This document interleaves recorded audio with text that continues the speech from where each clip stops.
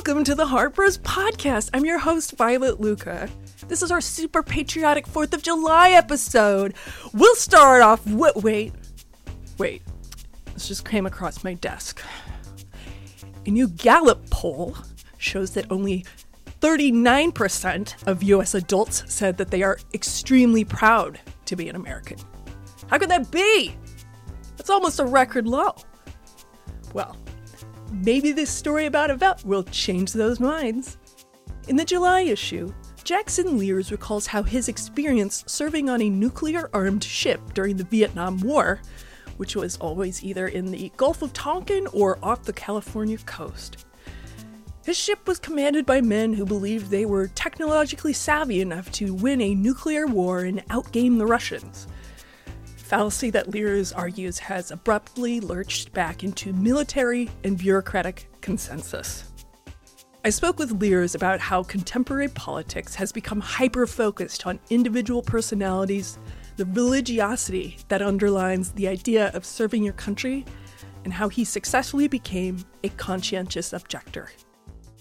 I was in high school when 9/11 happened, and just seeing how that security state was gradually built over, the course of, and with the intention that people would be nervous, but not too nervous as to not do their jobs, right? So people weren't paralyzed in fear, but people were frightened. And whenever I read about, think about the age in which, you were learning about what the fallout would be in your town, and that the survivors would envy the dead. I'm really struck by the way in which George W. Bush's administration really took from Eisenhower's That's playbook. interesting and true. They did their best to bring it down to the local level, to bring the terror down to the local level. And every small town in the South or the Midwest that had an ammo dump within 50 miles was certain that was going to be targeted by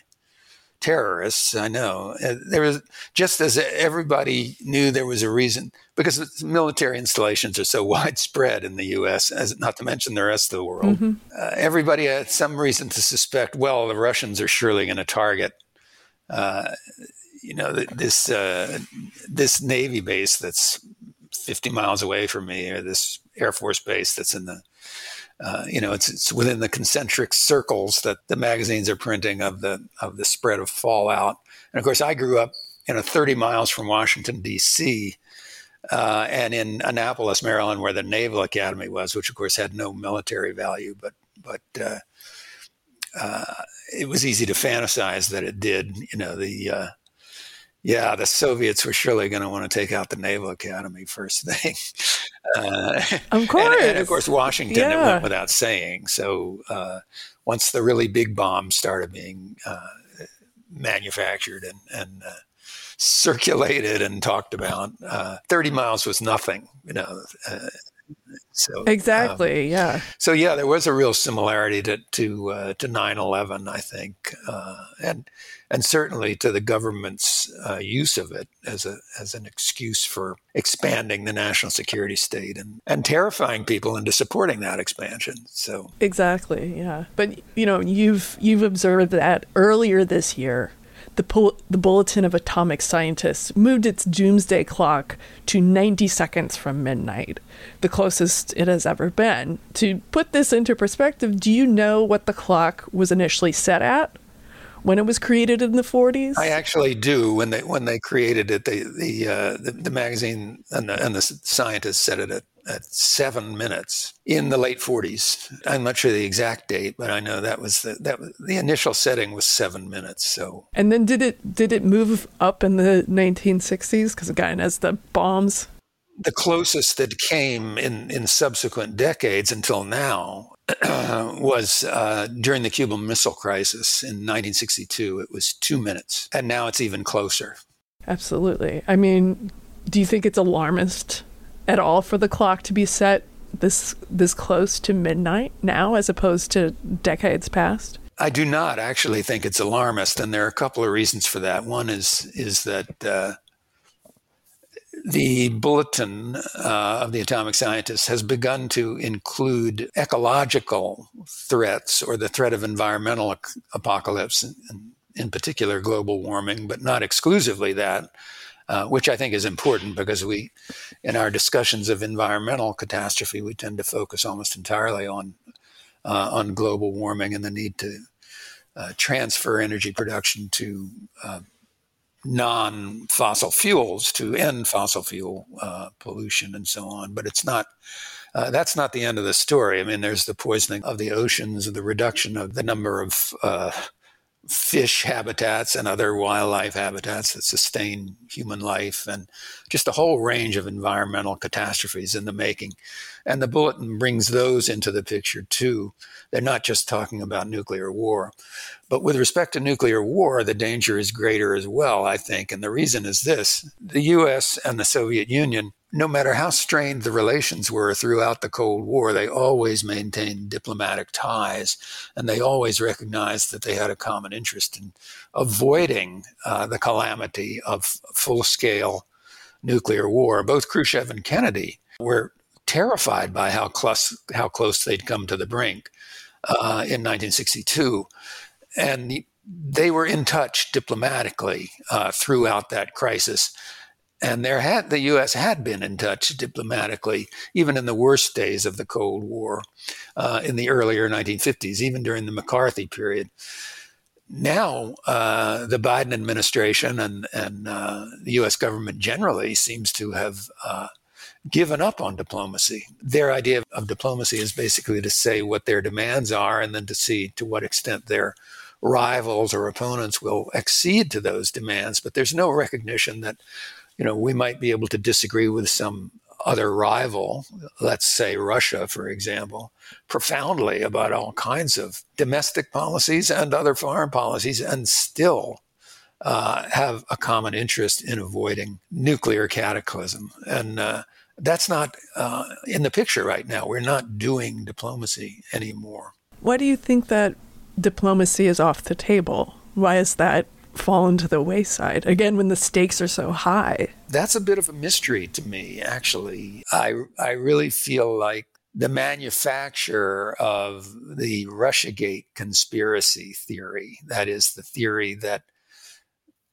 Putin had something, as people used to say, on Trump, and that he was therefore able to blackmail him into covert support for Russia, and that indeed Putin had played a role in colluding with the Trump campaign to get Trump elected. It's as if the supporters of Hillary Clinton and the Democratic Party establishment simply could not accept the notion that they had that their candidate had actually lost the election, even though she had won the popular vote. Right. Genuinely lost the election. And it did not require Russian interference to make that happen. But we had a steady drumbeat of really 5 years or more of emphasis on Russian wrongdoing and on the evils of Putin generally. All the journalists that he had killed or had been imagined to kill, all of the opponents that he had supposedly tried to poison, all the stories that were circulated about Putin. So there was a kind of personal demonization there of this man. And I'm not pretending for a minute to make excuses for Putin's behavior or to say he's a nice guy or anything like that. Right. But I do think he's a rational actor in charge of another major world power. And he's trying to look out for that world power's interests, which sometimes may collide with what the U.S. thinks are its interests. But that was the case in the Cold War, too. And as I say, we were able to conduct diplomacy during the Cold War, even as we recognize the profound differences between our systems. I think the personalization and demonization of Putin into a real monstrous figure has played a role here. And it's an outgrowth of the 1990s unipolar moment when Madeleine Albright and the Clinton administration generally had pretty much announced that, well, we were on top of the world now and we were going to stay there. It was going to be the U.S. in charge of pretty much everything. And with that frame of mind, we went forward into the 21st century, and then 9/11 happened. And so the sense of threat was exacerbated, and the global war on terror began. And when that began to run out of gas, we needed a new figure, and it was a convenient one to demonize and distance ourselves from. So I feel like it's the personalization of politics in a way that didn't exist, as I say, even during the Cold War. I don't think even Stalin was demonized in this country the way Putin has been. And there was a lot more reason to demonize Stalin if you're just going to count the corpses that he created. So I don't know. That's the only reason I can explain. I don't think there's any justification for it. But I think the people who call for it are dismissed as either using Russian talking points or as weaklings who aren't willing to show the toughness necessary to be a great world power. In fact, the number one world power. So this is a real problem. Diplomacy, it seems to me, does not proceed from weakness. It proceeds from strength and a confidence in one's own ability to chart an appropriate course through the eddies and shoals and difficulties of geopolitics, because they're often very risky businesses that have to be managed. Yeah, absolutely. And I mean, it's also the way in which unions have been their power has been diminished. And the answer to that is, through legal means. And really the answer to that would be negotiate better. Right. It's to come from a position of strength and be like, oh, okay, well, let's talk about it. But why do you think the average citizen is less afraid of nuclear apocalypse now than in the past? I mean, is it the media coverage? Is it this personalization of politics where it's just a bunch of characters and some sort of weird like Game of Thrones fight happening? Right. Well, that's an interesting comparison. And I think I watched enough of Game of Thrones to see the resemblance. Contemporary media personalization of politics surely plays a role here. I think that there is a kind of baseline problem with secrecy, and that as long as our nuclear programs are as secret as they are, and so much is being done out of public sight, it's very hard for the public even to know how much danger we're in. Of course, there was secrecy back in the early 1960s as well, and people were much more aware then. There was a whole popular culture of apocalypse with films like On the Beach, or novels like Alas, Babylon, I remember was the name of one of them. I devoured this stuff as a teenager. I was in high school at the time. So there was a great deal of public awareness, and I do think media, I don't want to pretend there was a golden age of media independence. No.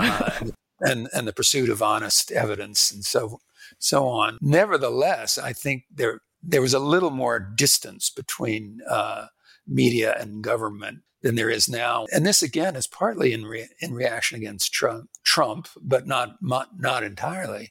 And that the media have become even more than they were in the past stenographers for the national security state. Yeah. And the national security state itself has penetrated media in the form of professional wise men like Brennan and Comey and the other former CIA and FBI figures who have become commentators on MSNBC and CNN and other cable news networks, professional truth tellers, when in fact they were in the business of manufacturing disinformation. They're the original creators of disinformation from the top down, and yet they're being held up as figures of public trust.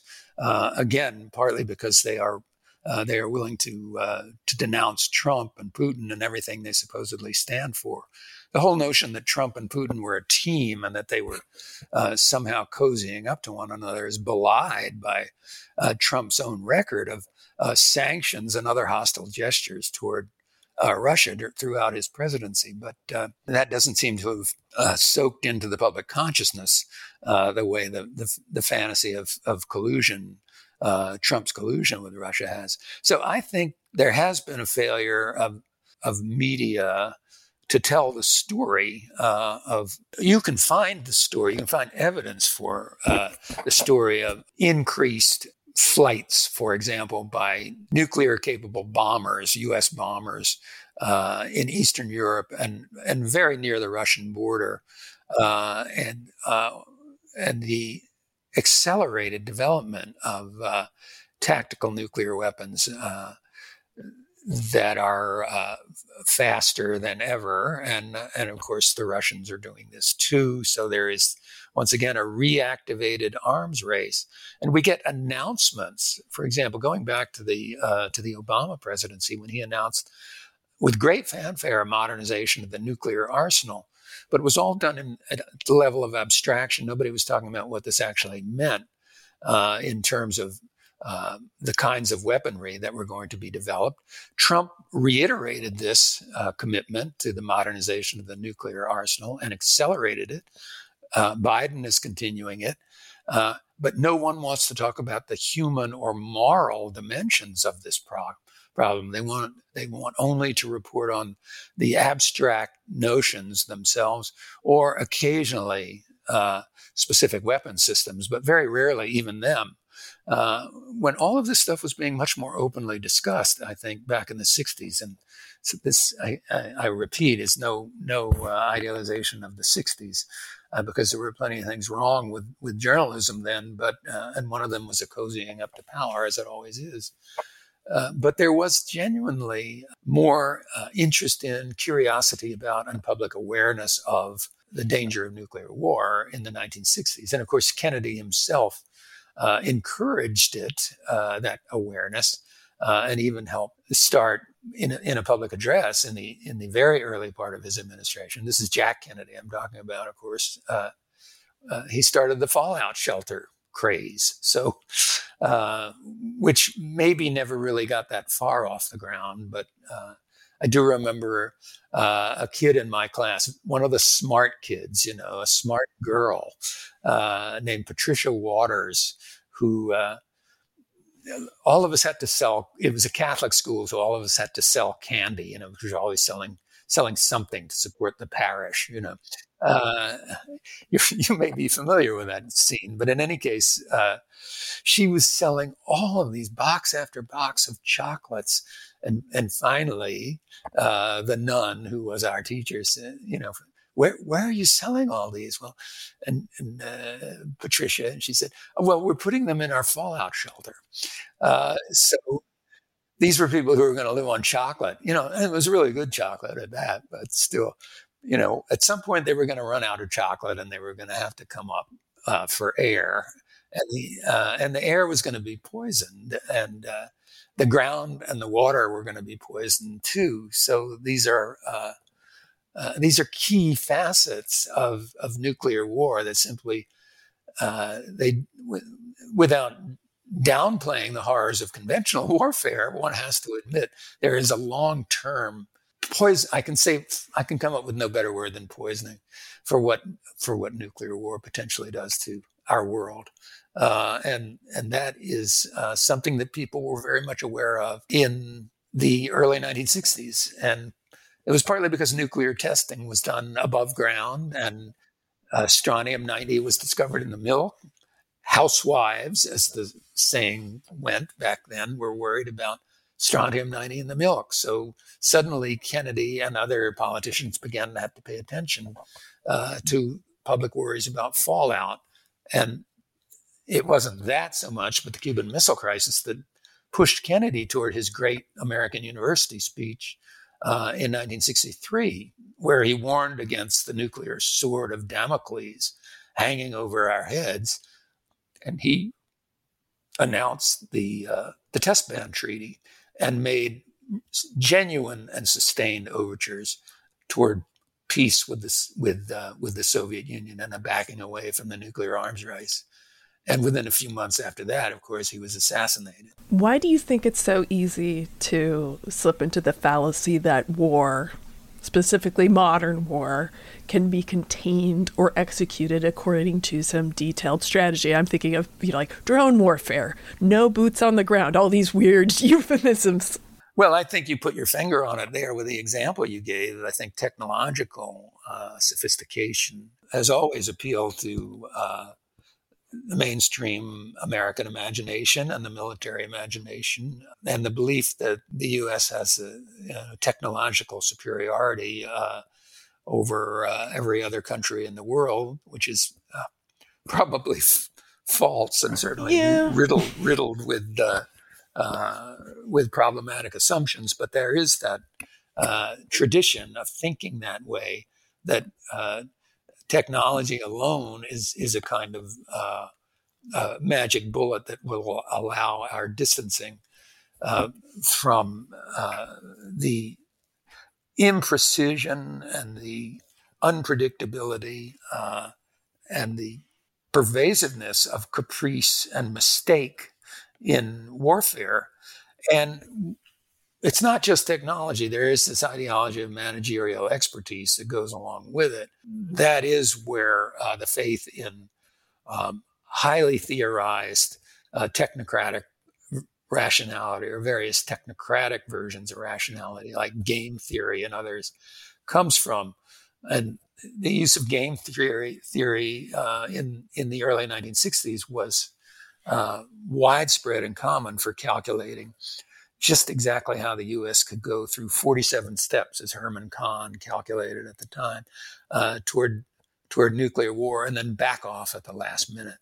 All of these things have happened in recent times, have developed the technocratic rationality, the faith in technological superiority, the belief in surgical strikes, the absolute precision we used to hear about during the Vietnam War, for example, that of course civilians would not be injured because these weapons are so precisely targeted. They're not going to hit anybody. They're not going to hurt anybody except the uniformed soldiers on the other side and their installations.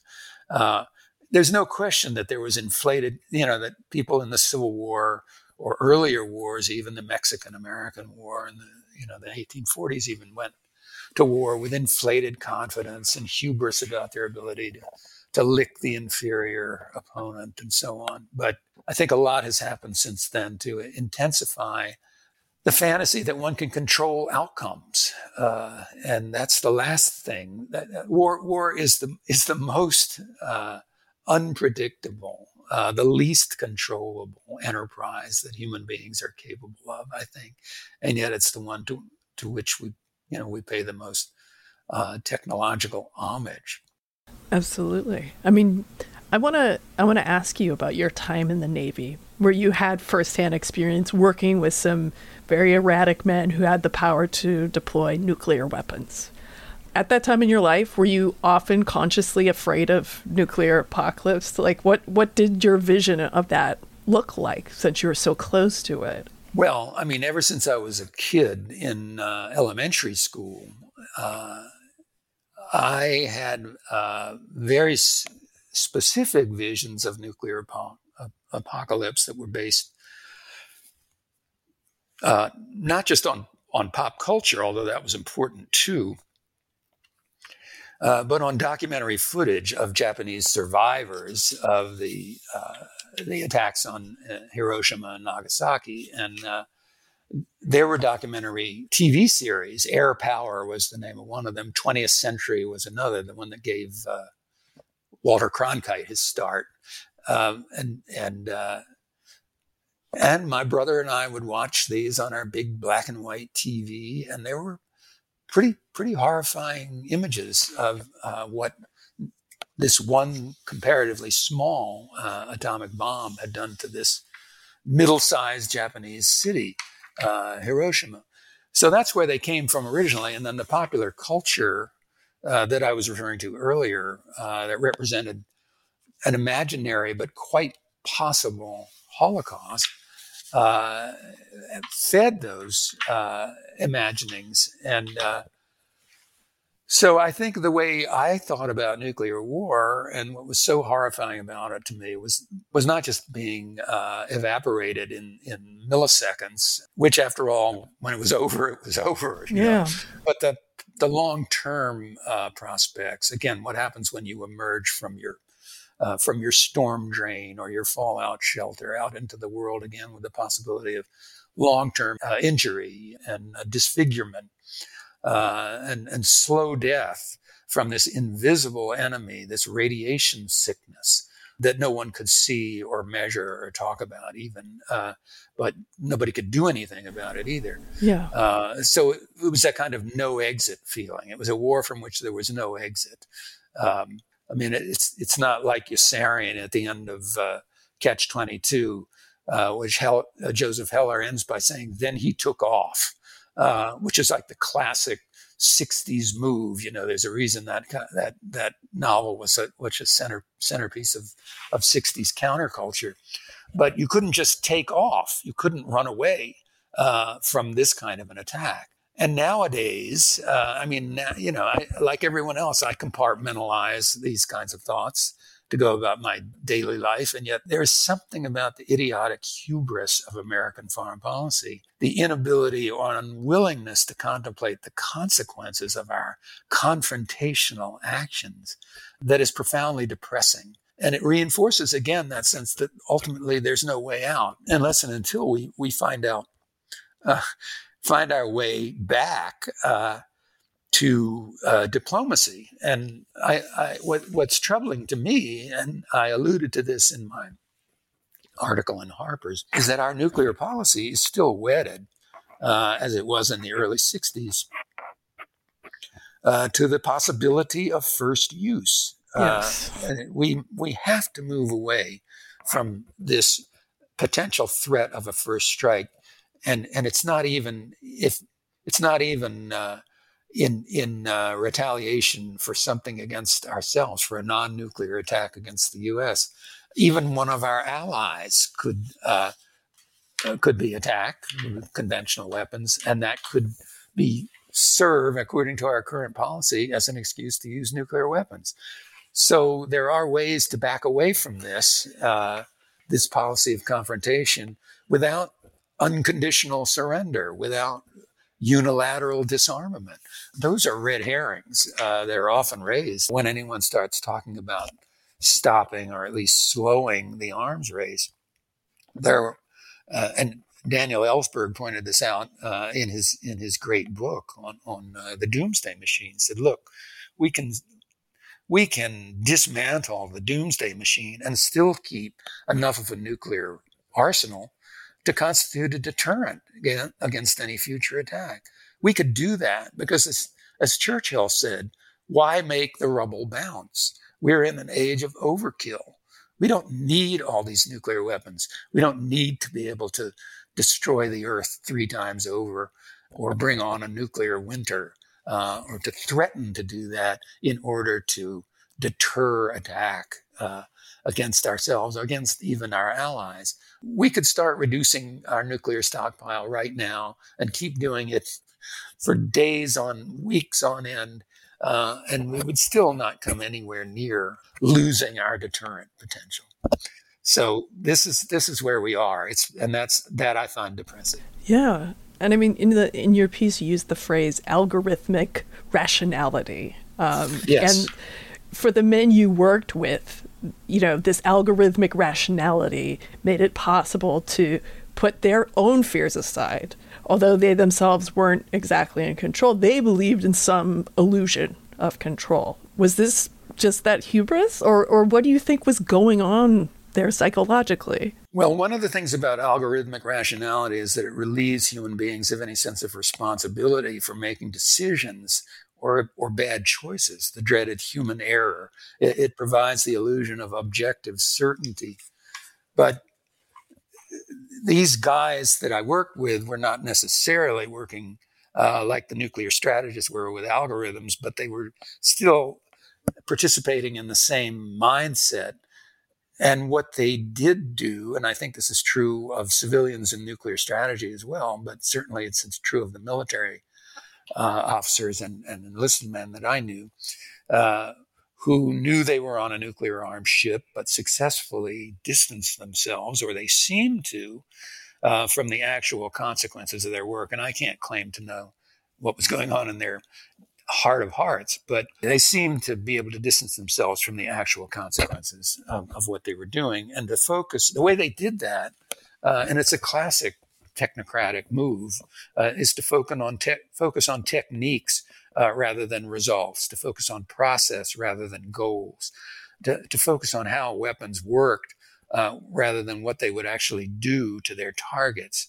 And the question that was posed to me, my department head, which he said the chaplain was going to ask me if I were being considered, as I was being considered for this highly classified, top secret, clearance required position on the sealed authenticator system team that would launch our nuclear weapons by decoding the message that was sent to do that. The question that had to be asked to me was, did I have an axe to grind for or against nuclear war?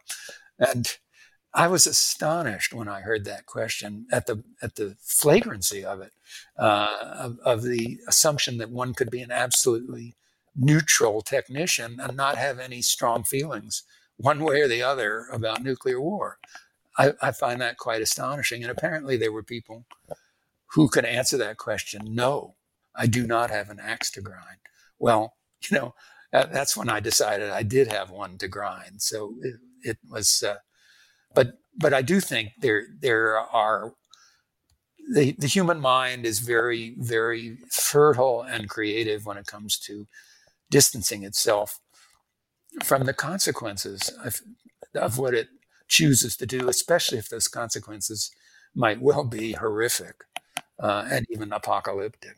Yeah, there's a great degree of compartmentalization going on. But then you also write that two of your shipmates, quote, discussed the smell of burning human flesh with bemused equanimity. And is this as simple as the banality of evil, or what was going on there? I think the banality of evil is a brilliant concept, and I think Hannah Arendt was really onto something when she came up with it to characterize the running of how the Holocaust operated and how the Nazi functionaries convinced themselves, much as I was just describing my shipmates and fellow officers, not to think about what they were actually doing, but just to perform procedures, to be involved in certain techniques, and not making the trains run on time, making the showers come on when they had to, and so on. But I think it goes beyond that. When you're actually talking about men and now increasingly women in a wartime situation, and few of these people, I knew a lot of different kinds of people in the Navy. There was a full range of human types, and very few of them, I would say, were genuinely cruel people. Even though there is a place in the military, there almost always is a place for thugs and bullies somewhere. Yeah, unfortunately, yes. Yeah, but I think beyond this focus on technique, and this may be especially true for the enlisted men, they more commonly used humor and irony, which function the same way as techno-speak. I mean, it distanced them from nuclear horror, but also from the counterinsurgency crimes of the Vietnam War. So it's nuclear war before drones, anyway, is sort of the ultimate distance, button-pushing form of war where you never see the people that you're killing. But counterinsurgency is the opposite extreme, when you're murdering people, civilians, many of them, up close and personal in broad daylight, and it's you or them. And this is the kind of thing that is unavoidable if you get involved in a counterinsurgency war, as we did in Vietnam or Afghanistan, for that matter. And in those cases, too, the role of race helped white American soldiers, anyway, to distance themselves somewhat from what they were doing. But I think black humor is always present in war, and calling people who had been burned alive crispy critters is a way of taking on the horror and just rendering it too trivial to be of any consequence. To compare it to what is one of the sharpest pains that human beings can feel, burning, to a breakfast cereal. So again, there is this is a protective device. Some of these guys seemed like sweet young men to me, off Kansas farms or something. I mean, there were all kinds of people like that in the Navy, and we would sit up all night when I was on watch with them and tell stories. And I think there were a lot of fundamentally decent people, but as you know, the compartmentalization process is well known to operate in the minds of people who have jobs that involve potentially killing great numbers of other people whom they may or may not ever see. They can be good family men, they can be good church-going believers, they can give generously to charity and so on, and yet they have a job to do, and that kind of language tends to legitimate the job. It's just a necessary thing. It's a dirty work, but somebody's got to do it. I don't look back with revulsion at those kids, because that's what they were, like me. But I was at the time horrified internally to think this is what happens. This is what can happen to me as well. If I'm placed in this kind of circumstance, this is what I have to do. There are various idioms that people resort to live with that. One of them is technical, but the other is certainly ironic and humorous. Yeah, you did what everyone who's alive right now would like to say that they would do, which is became a conscientious objector.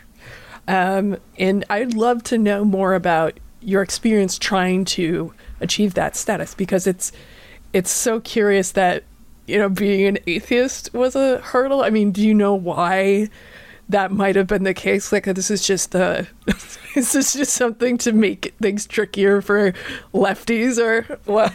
Well, I would never discount the latter explanation, the one you just gave. But I think I'm a cultural historian, and I've written about U.S. cultural history for 40 years, and I've been immersed in it long enough to know that this is a deeply religious country down, and it has always been, really since Puritan times, and certainly in the 19th and 20th centuries and on into the 21st, the U.S. has been imbued with this civil religion of patriotic duty that is implicitly Christian, and more often Protestant Christian, but generally Christian in a non-denominational sense. But it's a civil religion, so it also demands fealty to the state, so that patriotism and religiosity tend to converge often. And certainly during the Cold War they did. That certainly brought Catholics into the fold, because they were battling against godless atheistic communism, just as the fervent Protestants were. So the only way out could recognize an alternative to joining up and serving your country in the standard military way was by seeing traditional pacifist religions like Quakers and Brethren and Jehovah's Witnesses. In fact, it's because of Jehovah's Witnesses in bringing a case before the Supreme Court in 1943 that conscientious objectors had a way opened up for them, I think. Refusing to serve on religious grounds could be justified, at least from the military point of view, only if you were a member of one of these traditional organizations. But things had softened up enough theologically by 1970, when I was applying, that they only demanded a belief in a supreme being, a kind of late transcendentalism. And I was comfortable with that. But it's not a denominational or formally organized religious belief. They still didn't allow atheists, but there was a huge secular pacifist tradition, of course, and a very strong one. And it survived and flourished on into the Vietnam War. And a case came before the Supreme Court while my application was under consideration that actually vindicated the right of an atheist to avoid military service based on his, or well, in that case it would have been his, for anybody, opposition to war in all its forms. So that happened in the spring of 1970. I mentioned in this article that, as I actually brought it to the attention of my executive officer, and he said, "The Supreme Court, they don't have anything to do with us." So that was a bit revelatory. It's scary to think what the current Supreme Court might say about conscience objection, or for that matter, what the contemporary military might do with it. It's not an issue today like it was then, but and I haven't looked into the status of contemporary conscientious objectors, but yeah, atheists had to scuffle and scrap their way to legitimacy there, but they made it by 1970, at least temporarily. Right. I mean, did you see or experience anything firsthand that really heightened or cemented your belief in that modern war, because it always necessarily involves people who aren't fighting, is never just? Well, I was fortunate enough not to be in country in Vietnam, in combat. I saw enough media representations and I heard enough personal accounts of that war and what was going on there to know that counterinsurgency warfare, which was the other most likely form of war, along with long-range nuclear attack, counterinsurgency warfare included civilians every bit as much as nuclear war. But it did not involve witnessing an atrocity firsthand, but just paying attention to what was being reported. And one can say the same thing about more recent wars in the so-called war on terror, and certainly the capacity of drones to make mistakes. Focusing on a wedding scene where people are shooting off rifles in Afghanistan. Yeah, and that's one of the reasons that Julian Assange is in prison right now for the crime of exposing U.S. war crimes in Afghanistan.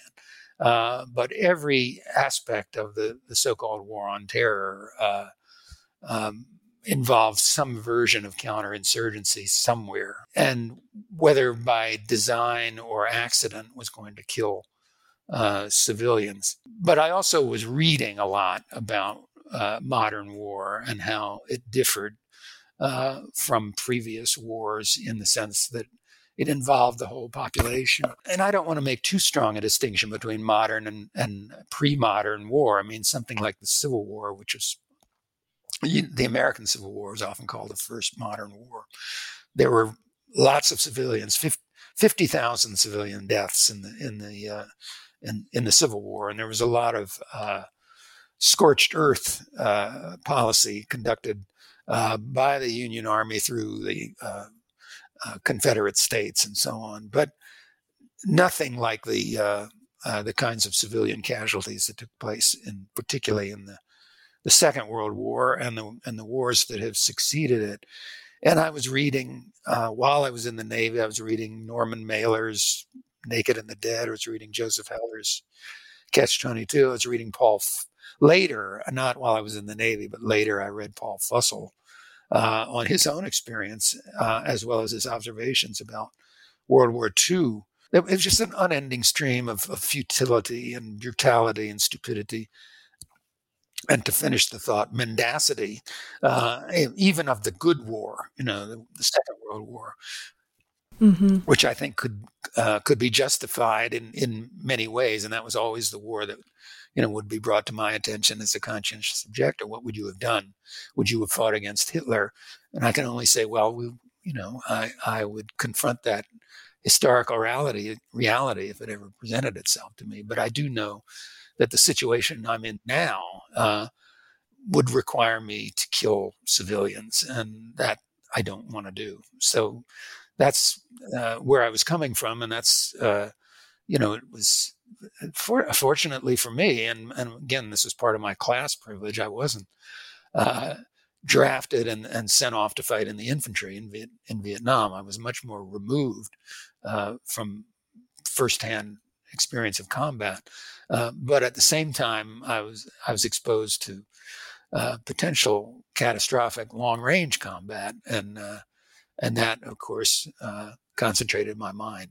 The irony, of course, is, Daniel Ellsberg just passed away, and Julian Assange is about to be extradited to the U.S. like any day now. And of course, one of the people don't remember this about Ellsberg, but when I think it was 90, he tried to get prosecuted under the Espionage Act to challenge its constitutionality. Like even up until his very last years, he was very committed to, doing that work. What do you anticipate is going to happen to Assange? And is there hope for, reality winner, these other whistleblowers that have made this very brave stance in the face of, our modern wars, which are, tactical and very clean and nobody gets hurt? Yeah, well, I think that the Espionage Act is a scandal, its very existence. And I admire Ellsberg hugely for all kinds of reasons, but one of them is his, I think, correct and precise focus on the Espionage Act, which has been used, and I won't say abused because the act is bad in itself, but in Assange's case, he's not even a U.S. citizen. And U.S. citizens are specifically excluded from the Espionage Act. So the case should be thrown out of court without any question up front. It just doesn't work. And it's a travesty of legal procedure. And what the Brits did to Assange was pretty much at the instructions of U.S. representatives. And so it will be interesting to see how, and disturbing to see how far the U.S. government can take this case, because it's so flawed in so many ways. But even if you accept the constitutionality of the Espionage Act, which I don't, it doesn't apply to U.S. citizens. I mean, to non-U.S. citizens, excuse me. It doesn't apply to foreigners. And unless perhaps special cases where if some foreign spy was working in the U.S., he might be culpable under the Espionage Act. But that does not apply to Assange. He simply is not chargeable under that act. So, and yet the judge in the Judge Barretzer, I believe her name was, in the UK, was basically slavishly following U.S. instructions. And so, I would love to see more journalists get up in arms about this. I think the protest against it has been too little and too late against the travesty of Assange's treatment, but we shall see what happens. Things have changed dramatically, and not in a good way, since the early 70s, when, of course, Ellsberg was ultimately released on a technicality, because of the misconduct of the prosecutors in breaking into his psychiatrist's office and violating all sorts of legal procedures in their attempt to bring him to so-called justice. But he knew he could well have gone to jail for 40 years. And fortunately, the judge who was overseeing the case saw the illegal procedures and threw out the case accordingly. But I'm not sure that's going to happen this time. It's a different world and a different atmosphere. And unfortunately, I think it's a creation of a bipartisan consensus. It's not something we can just blame Republicans for, or the right wing, or Trump. It's a bipartisan consensus of Democrats and Republicans, mainstream.